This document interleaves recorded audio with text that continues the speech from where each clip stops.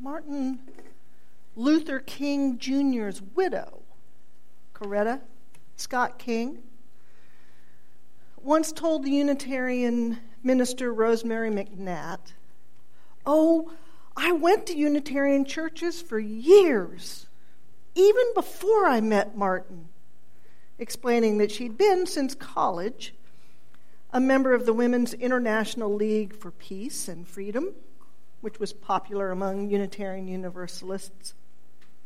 And Martin and I went to Unitarian churches when we were in Boston. We gave a lot of thought to becoming Unitarian at one time, but Martin and I realized we could never build a mass movement of black people if we were Unitarian. Let that sink in a minute. Imagine if Martin Luther King and Coretta had worked within our Unitarian sphere to create the civil rights revolution of the 60s. What would that have looked like? Would his work have changed? How would our association be different? Or Hope Church? At the time, and still today, his family and the movement's decision to work primarily within the black church, the black church structure still feels like a rejection. How could this Boston University-educated preacher and activist not see the intelligence and openness Unitarians would bring to the causes of voting rights? How could he miss our devotion and history to activism? We've worked to end slavery, to give women equal rights. We have more than 3 centuries of community ministries. I have one idea why King didn't become Unitarian. And to put it bluntly, Unitarian and Universalist churches were and are primarily white. King couldn't build a viable coalition from the power brokers of the day who were white. His movement had to come from the bottom up. It had to be primarily black. And it was driven by the constant stories of discrimination and disenfranchisement. And those stories could only be told by those who experienced them. So I'm not preaching today about integrating our Unitarian Universalist Association. I'm not preaching about seeking racial diversity at Hope Church. And I'm not preaching to stir up white guilt or brown guilt or black guilt. I am preaching about what drives sustained social justice change. I am preaching about taking ourselves seriously. I'm preaching about telling our own stories. I'm preaching about listening to each other. I'm preaching about the best place, and really the only place out of which we can work is our own experience and our own anger and our own disappointments. I'm preaching about starting with who and where we are now, today. So returning to King as our model, he became the first president of the Southern Christian Leadership Conference. So in 1957, King with others built not just an organization, but most importantly, a national, international network of relationships. The conference is constructed on partnerships with a shared mission. It consists of connections grounded in a common faith and common anger. Rather than seek individual members, it coordinates with local churches and organizations. If you were here at 10 o'clock, you kind of know where I'm headed. Creating momentum for change in the South and ultimately across the whole country requires locating and training local leadership. So initially, the conference that King started is named the Negro Leaders Conference on Nonviolent Integration. Then, the Southern Negro Leaders Conference, and finally, the Southern Christian Leadership Conference. But the word leader or leadership is in each iteration of their title because the conference opens citizenship schools and conducts leadership training. One of its pamphlets explains, the lifeblood of conference movements is in the masses of people who are involved, members of the conference and its local affiliates and chapters. King knows that leaders must arise from within the communities most harmed by the unjust and despicable racist practices of the day. So let me recap. Based on the collective story of thousands of people harmed by policies of being cut out of the democratic process, cut out of fair transportation, cut out of decent wages and equal treatment, King and others create a network of relationships. It works across racial lines, religious divides, and geographic boundaries because they're welding together local institutions. It's built from the bottom up. It lifts people up with training and education. And it carries two moral imperatives: nonviolent activism and justice. I'm so excited because Hope Church is working on a similar life-changing community organizing work. And as you know, a group of dedicated Hope members have been spending the last couple of years doing the exact same thing: learning, listening, taking training. And this core team is going to walk many of us through as many possible small discussion meetings. This is how we begin. By listening to each other. We call them house meetings to capture the intimacy of them. And if all goes as planned, each one of us can attend one of the 20 meetings they've scheduled. House meetings, they'll be small. They'll be here at church, but they'll range from 5 to 10 people, and they'll only last an hour. But you're going to have a chance to get to know different people in the church. You know how church is? We think we know people till we sit down and really talk to them. And you will certainly get to know them in a different way. Unlike King's Southern Christian Leadership Conference, these house meetings at Hope aren't focused on a single issue. Each decade, each community has its unique set of entangled problems. And the way to uncover what's most impacting Tulsa is to hear everyone's stories. We will follow people's needs. And stories aren't the sole focus. We'll be looking for passion in each personal story, and anger that cuts through fear from the bottom up through a network of growing relationships.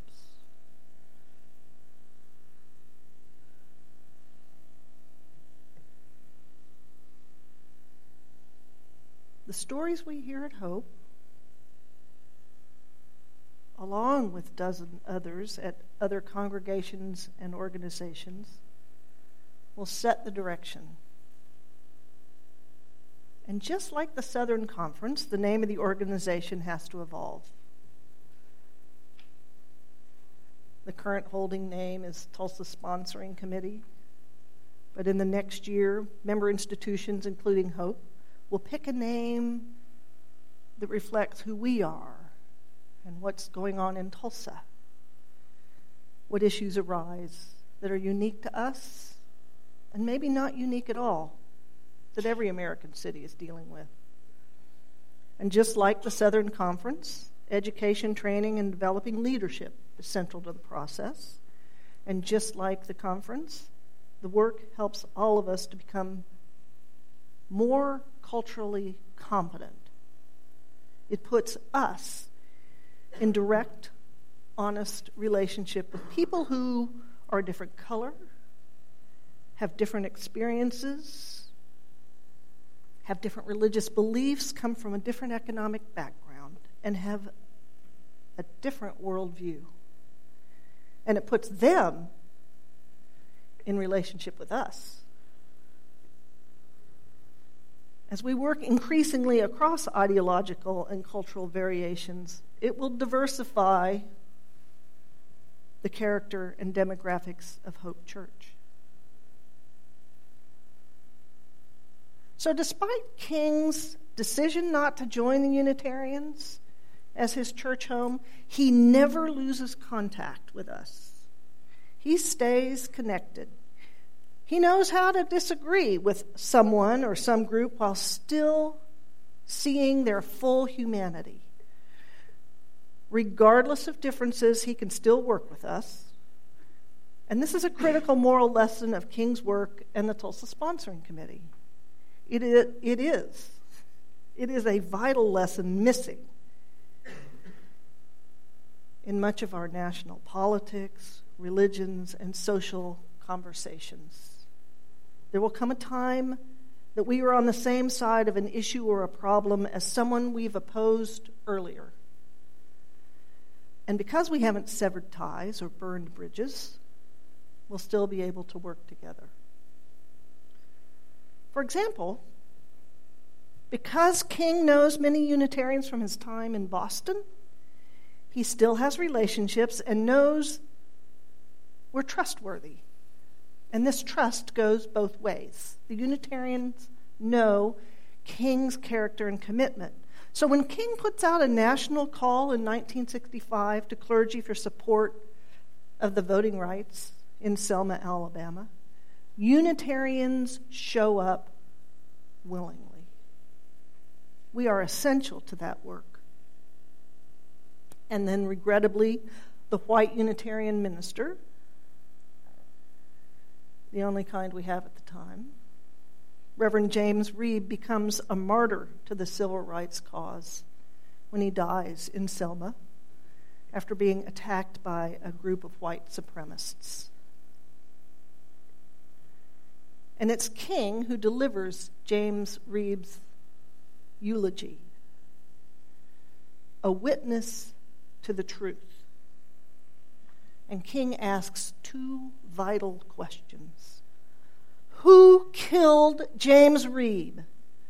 The answer is simple and rather limited when we think of the who. He was murdered by a few sick, demented, and misguided men who have the strange notion that you express dissent through murder. There is another haunting, poignant, desperate question we are forced to ask this afternoon. It is the question, what killed James Reeb? When we move from the who to the what, the blame is wide and the responsibility grows. James Reeb was murdered by the indifference of every minister of the gospel who has remained silent behind the safe security of stained glass windows. He was murdered by the irrelevancy of a church that will stand amid social evil and serve as a tail light rather than a headlight, an echo rather than a voice. He was murdered by the irresponsibility of every politician who has moved down the path of demagoguery, who has fed his constituents the stale bread of hatred and the spoiled meat of racism. He was murdered by the brutality of every sheriff and law enforcement agent who practices lawlessness in the name of the law. He was murdered by the timidity of a federal government that can spend millions a day to keep troops in South Vietnam, yet cannot protect the lives of its own citizens seeking constitutional rights. Yes, he was even murdered by the cowardice of every Negro who tacitly accepts the evil system of segregation, who stands on the sidelines in the midst of a mighty struggle for justice.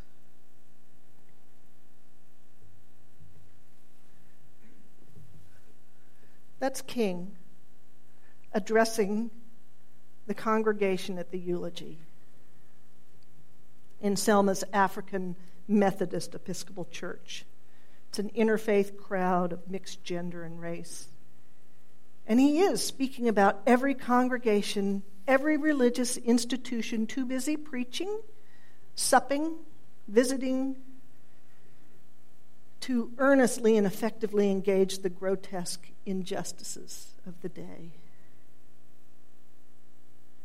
Did you hear him say James Reeb was murdered by the irrelevancy of a church that will stand amid social evil and serve as a tail light rather than a headlight, an echo rather than a voice? Now, almost 55 years later to the day that he delivered that eulogy, does his description of church fit us in any way at Hope?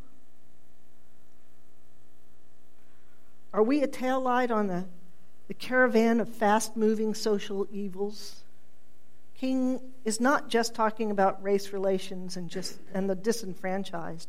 He outlines a whole knot of interrelated injustices: hatred, racism, brutality, lawlessness, war, government timidity, cowardice, and unrealized rights. That list speaks loudly to me today.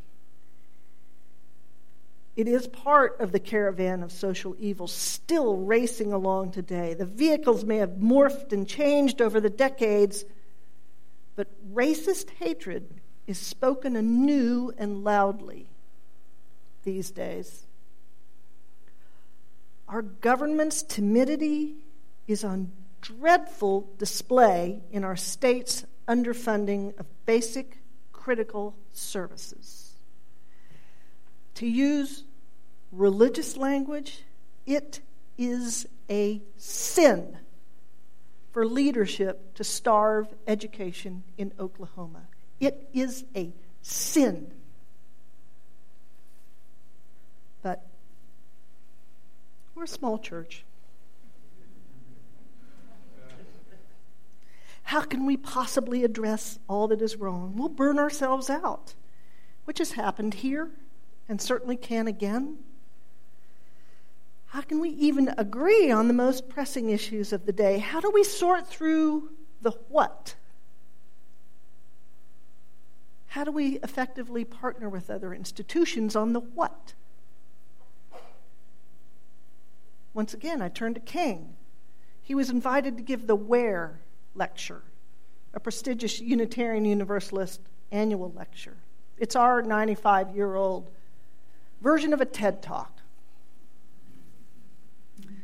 This year, Krista Tippett will be the Where lecturer in Ohio, if you're a fan of her On Being radio program.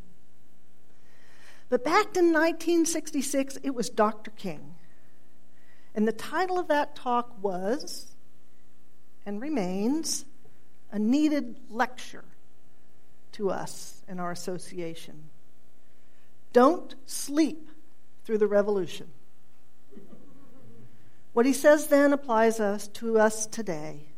One thing that the church must do to remain awake throughout this revolution is to move out into the arena of social action. So our collaboration with other institutions through the Tulsa Sponsoring Committee will move us further out into this arena of social action. We'll start local. We'll start with ourselves. We'll start by asking what? What is killing the spirits of our families? What struggles shape your daily life? These conversations don't have to be confessional, but they do have to be real. And we're going to have to interrupt our tendencies to talk in generalizations about pressing issues that aren't personal. Unless icebergs are melting in your backyard, global warming, as troublesome as it is, may not. be the story told in house meetings. I don't know. But unless you have a kidnapped child in your family, child trafficking may not be the subject at hand. But you may have a child whose classroom size has doubled, or attends a school forced to cut programs. And this family struggle to get the best education possible for your children may become an often told story. It may. But just as King kept his followers focused, the house meetings will do the same for us. We will find unexpected common issues. More importantly, we will interrupt an arrogance that plagues our liberal religious tradition. We who have power can so easily defect those inquiries. Fine, pops out of our mouths when asked, "How are you? What's going on?" Not much. The usual. We're dismissive of others when we mask our own stories. We have to first acknowledge and understand our own situations, or else we're patronizing. Truly, we cannot be fully trusted. If we don't talk about ourselves, we are acting as saviors, not equals. So participating in these house meetings will change us in ways I can't anticipate. We will listen deeply. We will talk about ourselves, not offer advice or fix things, something we're good at, I'm good at. And we'll cement new relationships. Sharing honestly does this. Each one of us who attends a house meeting will become more awake. We will have a much clearer idea about the what within Hope Church, the what in Tulsa, Oklahoma. And we'll be moving beyond charity alone into that arena of social action. We'll be learning and building power together, and we will not be a tail light. I cannot wait. May it be so.